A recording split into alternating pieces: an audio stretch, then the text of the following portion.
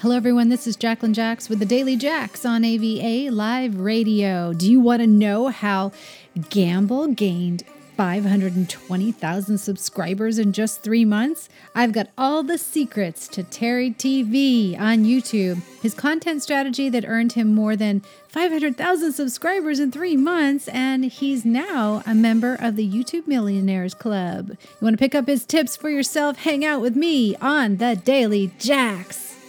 So the story starts here. Just 3 months ago, Korean-American YouTuber Terry Song started uploading animated shorts to his channel. Since then, his storytelling skills combined with the eye-catching art style of his main illustrator, Rikinma, have netted him more than 520,000 subscribers, putting his channel firmly in YouTube millionaire territory. But like many YouTubers, Song got his start in the popular reaction video genre, but soon other creators' animated videos sparked his creativity, and he was off to the races. It just takes that one great idea. As an experienced writer with a degree in film, he knew he wanted to turn his hand to creating fully illustrated shorts, but he also knew shifting his channel from reaction content uploaded 5 to 6 times per week to animated stories uploaded once a week would be a monumental change for his established audience. So he took a risk. Still, he took the plunge. And by the numbers, it's clear his animated content is more than capable of pulling in an audience of its own. So it didn't matter.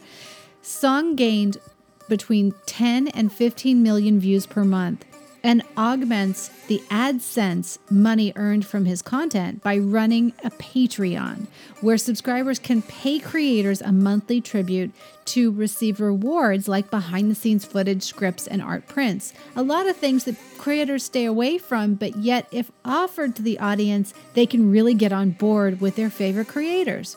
Song currently has a number of Patreons who support his weekly videos and is still gaining hundreds of subscribers every day. He sat down with YouTube Filter to talk about his YouTube origins and what it was like to completely change his content strategy and how that strategy will change again in the future. I've got tidbits from that amazing interview. So the first question was, how does it feel to hit 1 million subscribers, and what do you have to say to your fans? His answer was, to reach 1 million subscribers was a dream I had a long time ago that became so far-fetched. I didn't even register when it hit because I just didn't believe it was actually happening. Nonetheless, it feels amazing to know so many people have clicked that button to tune into my videos. To my fans, I'd like to say thank you so much for sticking around, and thank you for continuing to support me through the good times and the bad times on YouTube. So the next question was, when you first started on YouTube, you primarily did reaction videos, but now you're up to posting a full-length animated short every week.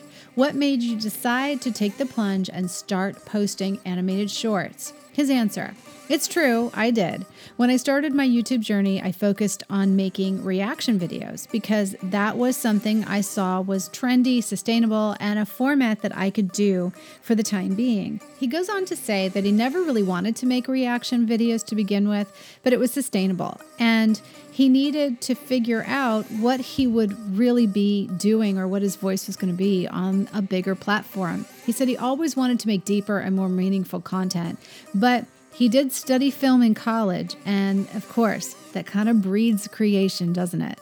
He went on to say, but when you're first starting on a huge platform with lots of competition, you can't simply make what you want all the time. You need to adhere to rules and follow trends in order to get attention.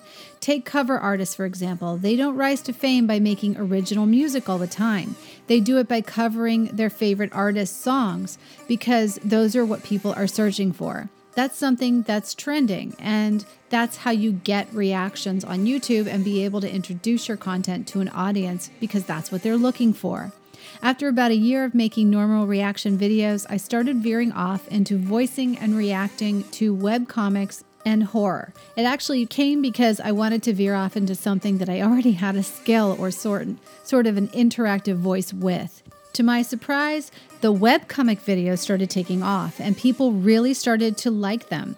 I was happy with the transition for a while, Everything was going smoothly. Then I checked how many scary stories I had left that I had not read, and I realized, in fact, had a limit on how long I could do this for. Once I realized this, it hit me pretty hard because I was, again, pressed for really interesting content.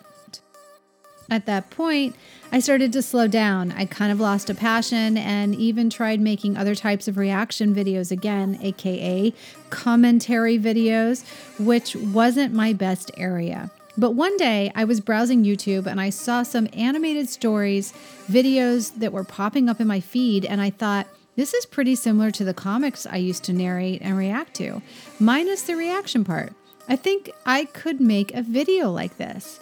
I felt inspired to try something new for the first time in a long time, and I just went with it. Having experience in webcomics in that world and also YouTube's world, I felt I could put the two together and maybe come up with something special. Something where I could really use my directional and screenwriting abilities and just feel inspired every day to create content. Over the next few weeks, I contacted some artists I knew from watching my videos and started working on my first few animated shorts. At first, they were slow to pick up speed, but after a few weeks, they started blowing up. I was shocked at the response because I had never seen so many people actively watching my videos, let alone something I wrote and directed myself, and that's pretty much what I've been doing ever since. So what do you think makes channels' artwork and your voice stand out despite all the noise on YouTube? He said, I think my style of art stands out on its own because it's simple yet effective. I'm very lucky to be working with people that I do like and that I appreciate their talent and skills. They do such a great job in bringing the stories to life. Along with that, something I've been proud of myself is reading, narrating, and voice acting abilities. I've tried to really put my own spin on every character I'm voicing, although I don't claim to be a professional, but I definitely believe that my voice and art together make a very unique experience, and that unique experience just really can't be confused with anyone else's work. So what's the video creation process like? Well, since I work with a team of artists, we have a system of how we make videos.